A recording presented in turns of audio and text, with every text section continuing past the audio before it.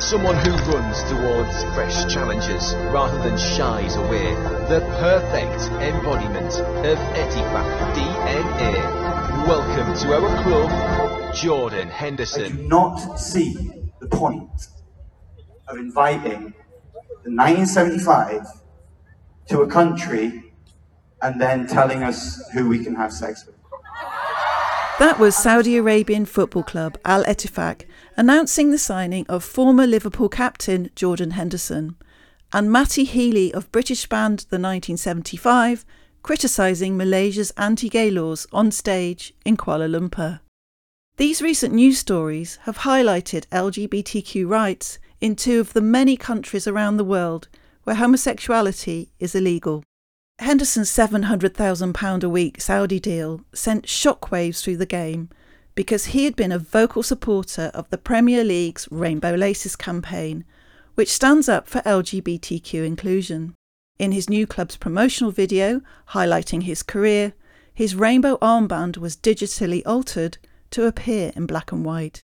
Matty Healy's Malaysia protest included an onstage kiss with the 1975's bassist Ross MacDonald, but was condemned by local LGBTQ activists as likely to create a backlash and therefore potentially damaging to their cause.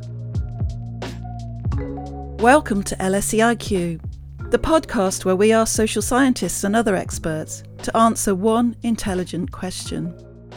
I'm Joanna Bale from the IQ team, where we work with academics to bring you their latest research and ideas and talk to people affected by the issues we explore. In this episode, I ask, what's it like to be criminalised for being gay? Homosexuality is illegal in just over a third of countries across the globe.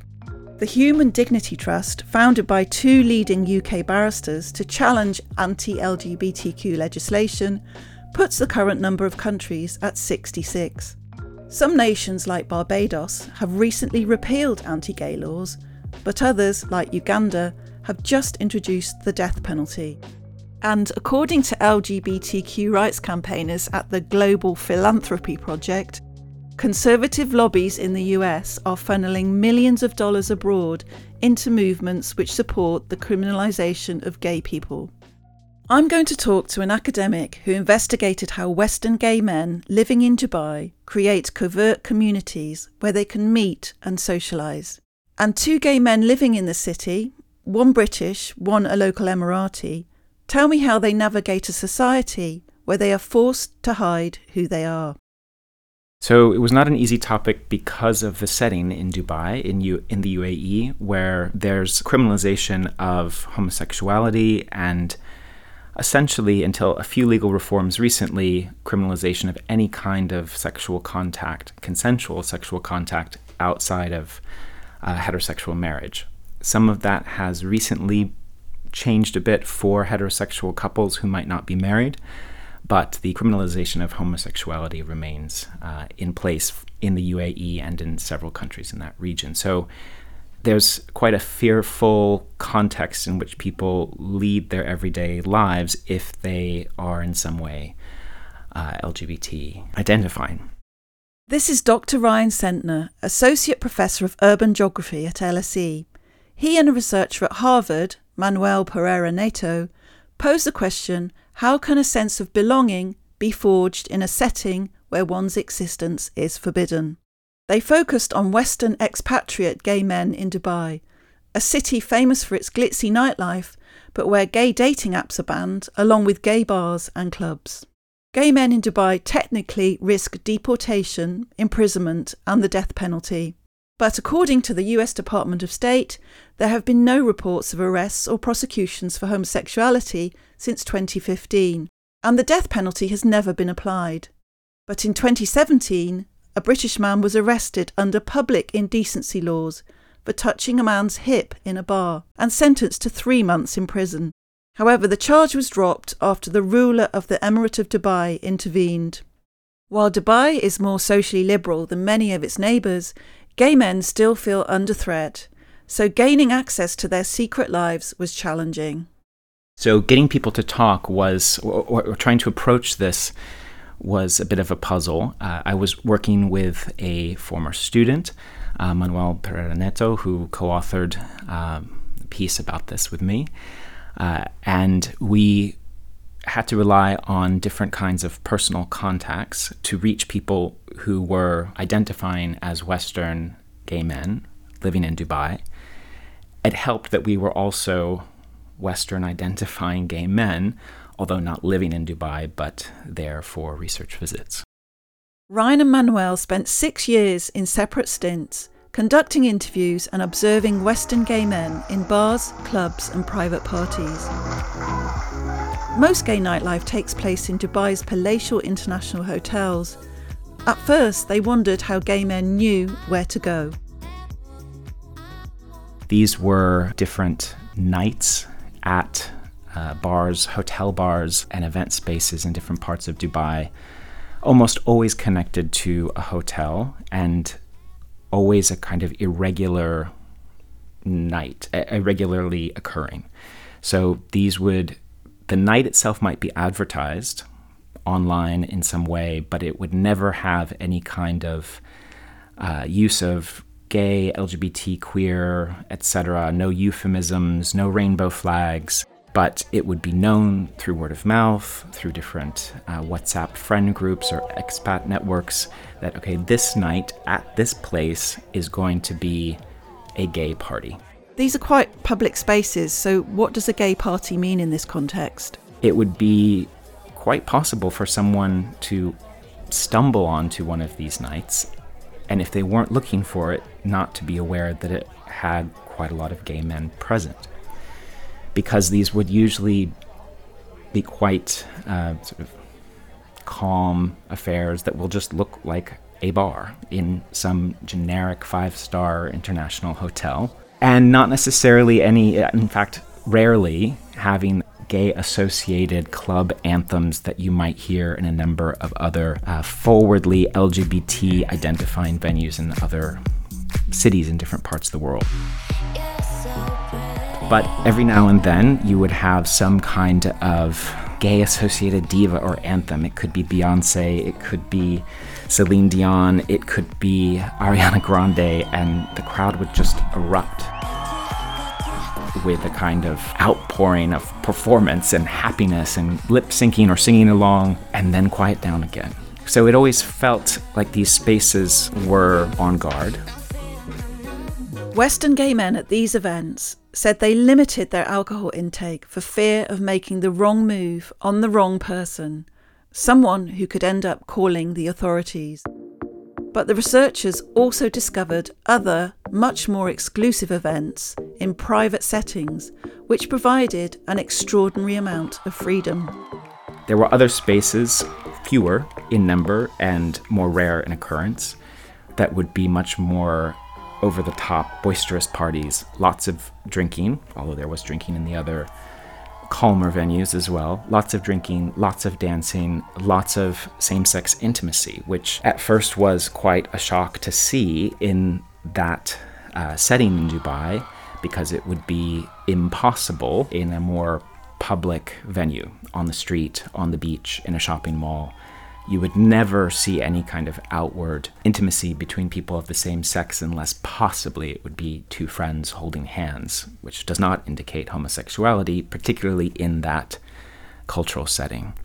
But to see two men kissing or dancing together very sexually, provocatively, was limited to those kinds of spaces, which were quite detached, sometimes literally in the desert, sometimes in a private rented space, in a very exclusive rooftop bar that might have been rented out. These would typically be staffed, and staff would rarely intervene, but occasionally would. And the exact logic of intervention was always a bit difficult for me to work out, because it could be that men were interacting in a apparently quite sexualized way, and that wouldn't seem to spark as much concern from security staff. Now, when I say in a sexualized way, I'm not talking about actual sex, but something that would appear very sexual on the surface, or simulating sex. But more tender moments between people where there seemed to be a a real intimacy or relationship, that seemed to evoke a bit more of a reaction. Not an angry or especially strong intervention by security staff, but a kind of walking over and asking people to calm down a bit, to simmer down a bit. Was there any fear that these security staff might inform the authorities, or was it just a given that never happened? There was not so much fear about that in these particular settings, because if staff informed authorities, then there would be trouble not just for the attendees, in theory, but for the staff and especially for the organizers. So there was a kind of guarding of this. Now, it's possible that there could be a falling out and someone might report these sorts of events after they're no longer working here, but I'm not so aware of that. Eventually, Ryan and Manuel became trusted enough to be invited into expatriate gay men's homes for private parties. Those were accessible after getting to know people quite well, so that there was enough trust to be accepted into those spaces. But it wasn't just about being allowed in, but about being able to perform in the right kinds of ways to then fit in once inside. Fitting in those settings would be about having a shared set of references, even though people are from so many different countries, whether it's where they grew up, where they did their schooling, where they last lived, but a common set of references in terms of pop culture, whether gay associated or not, up to the minute slang and jokes, often a fairly sexualized set, or rather a fairly sexualized sense of humor in terms of joking about sex in general, joking about being gay, using sexualized euphemisms. Certainly don't want to suggest that it was all about sex, either the act of sex or talking about sex. It was not, but that this was a kind of basic element in some of the humor, the exchanges and conversations that would happen here. I mention all of that because that is quite a particular set of references, tropes, etc., that not everybody, including not all gay men, not everybody will be able to participate in that in a kind of fluent or fluid and easy way. So this would also sometimes end up excluding people, even if they might have been considered trustworthy, but not quite fitting in a setting where fitting in seemed to be paramount. Perhaps for legal reasons, but also just for an everyday kind of social comfort. People would often say something like the walls have ears in Dubai or in the UAE. Now, this has been said about many other places in the world too, but what the variations of that saying were trying to express was that you could almost never be too careful, so that home spaces or these nights in, dinner parties, etc., were almost like a sacred space that had to be especially guarded so that people could open up more and either vent or commiserate or joke around in ways that would have been dangerous if done in a more public setting there in Dubai. Ryan concludes that Western gay men use their economic, social and cultural privileges to forge close-knit communities which exclude gay men from other cultures and socio-economic backgrounds. And it is fear that underpins this lack of inclusion. So economic privilege is a major factor in terms of who are you meeting, in what spaces are you circulating and literally able to buy your way in, to pay your entry into certain spaces. But there's also a strong element of fear, so that people are vetted for trustworthiness before they're invited into a home space. But this fear has effects beyond an actual credible threat, so that there's a constant circulation of stories, and it's impossible to know how real these stories are. But stories circulating among gay men, among expatriates in particular, about, oh, well, you shouldn't, as kind of advice or warnings given, particularly to newcomers. Oh, you shouldn't meet people through a certain app because that one has become really dodgy. That I heard somebody was entrapped by the police through this certain app. Now, as you mentioned, the apps are illegal in the UAE. They're only accessible through VPNs, virtual private networks, which are also illegal in the UAE, but people get VPNs to then use apps that are otherwise banned. But some apps start to have a reputation that this one is more dangerous. So that sort of fearful set of stories and conversations would take on a life of its own and also work to prevent social interaction and to build barriers or to thicken barriers that already exist in a very segregated society like Dubai or the UAE more broadly. There are already many barriers based on what kind of work do you do, where do you come from, what passport do you have, what language do you speak. Those exist whether we're talking about LGBT people or anyone else. So then with a criminalized situation, those already existing social barriers between nationalities, languages, socioeconomic situations, those become thicker or stronger as people act out of fear, even if they don't necessarily see it or talk about it as being a fearful act of keeping others out. You're listening to the LSEIQ podcast, where this month I'm exploring what it's like to be criminalised for being gay.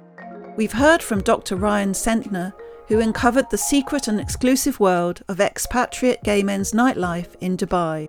I'm joined now by James and Jamal, two gay men who live in Dubai.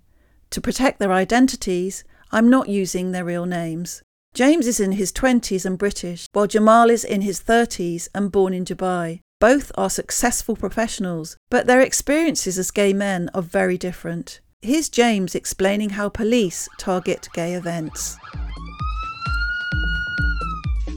There are gay events that happen, but they do get raided by the police. It kind of comes in waves. Sometimes you have like several nights in a row, several kind of weeks in a row where they'll close down a club. So you often get nights that change venues quite frequently.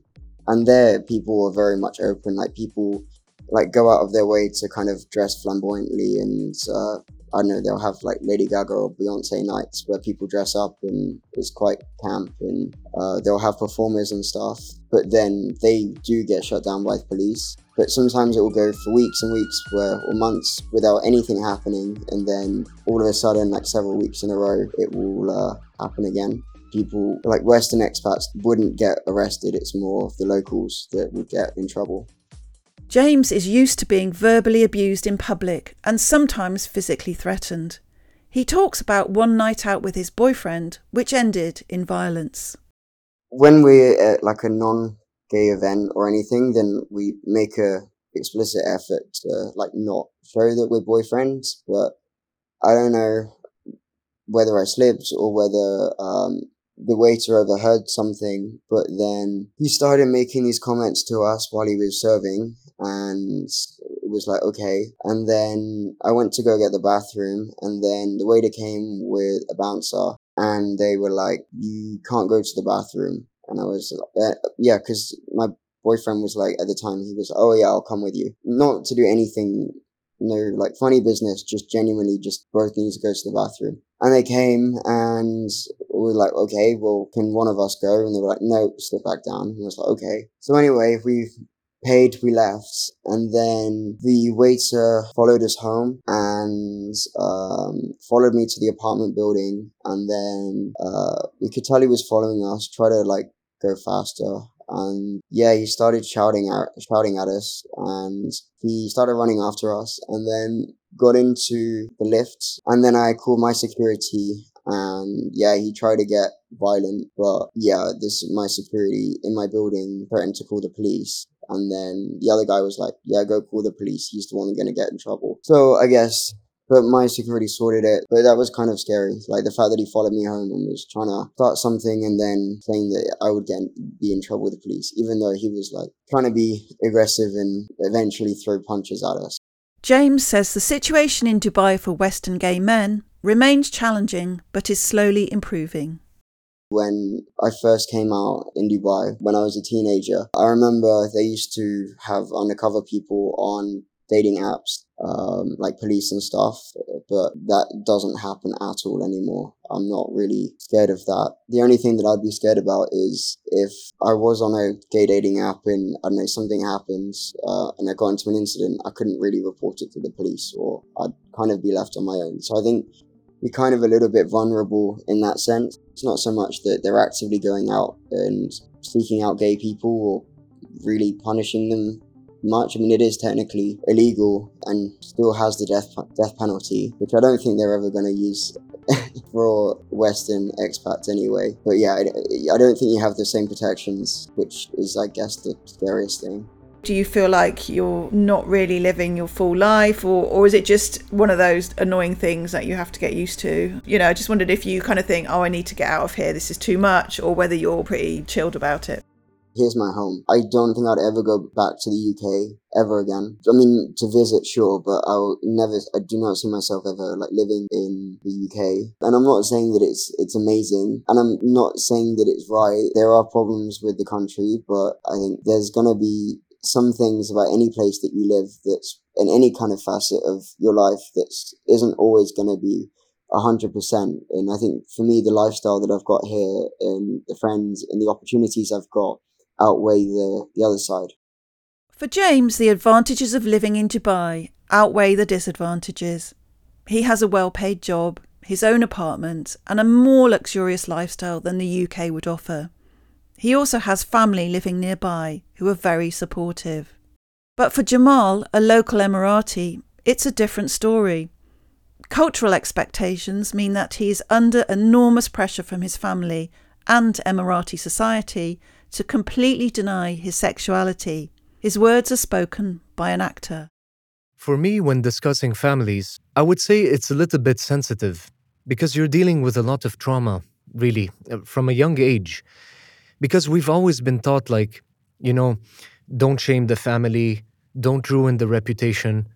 Because how things happen in this part of the world, sometimes it's not even about the laws, Everybody tackles these issues within society, within family boundaries. So every family entices their children not to engage in these activities or not to express yourself in that way.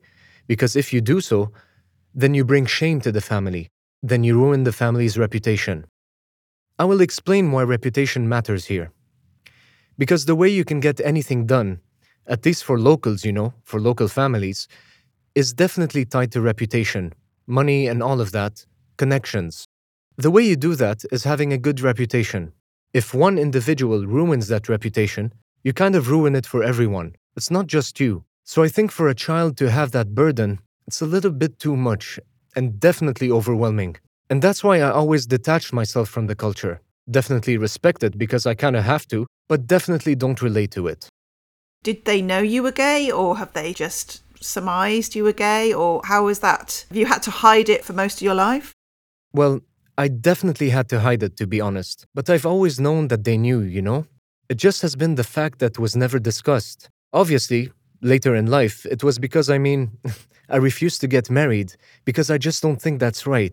Eventually, obviously, they knew, And I was presented with, you know what, you're still our child and you understand the culture and we do too. So you've got to live your life. Do what you want so long as you maintain your own reputation. You do you, basically, but don't do it around us or don't express yourself anywhere close to the family. And yeah, I would say that it scarred me a little bit, but I do think my siblings do accept me, in a way. But also, I'm not sure if that's enough. Really, I'm not sure it's enough. But I do think it's more than I can bargain for. Yeah, I don't think this is the experience for everyone. But I do think, at least for my family, they give me this space, this leeway to just have it. I'm not sure if they did that because they love me or because they think it's a phase and maybe at age 40 or 50 it will just disappear. I'm not sure it will though, but oh well. So it's quite obvious then to most Emiratis that as you're single, there must be a reason.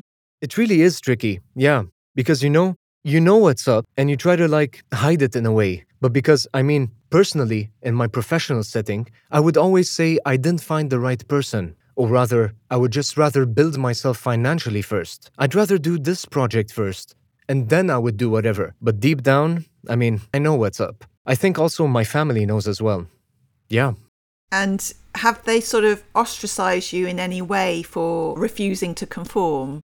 Well, in my early days, I would say yes, because it was just too fresh. My brothers are starting to get married. Even some younger than me started to have kids.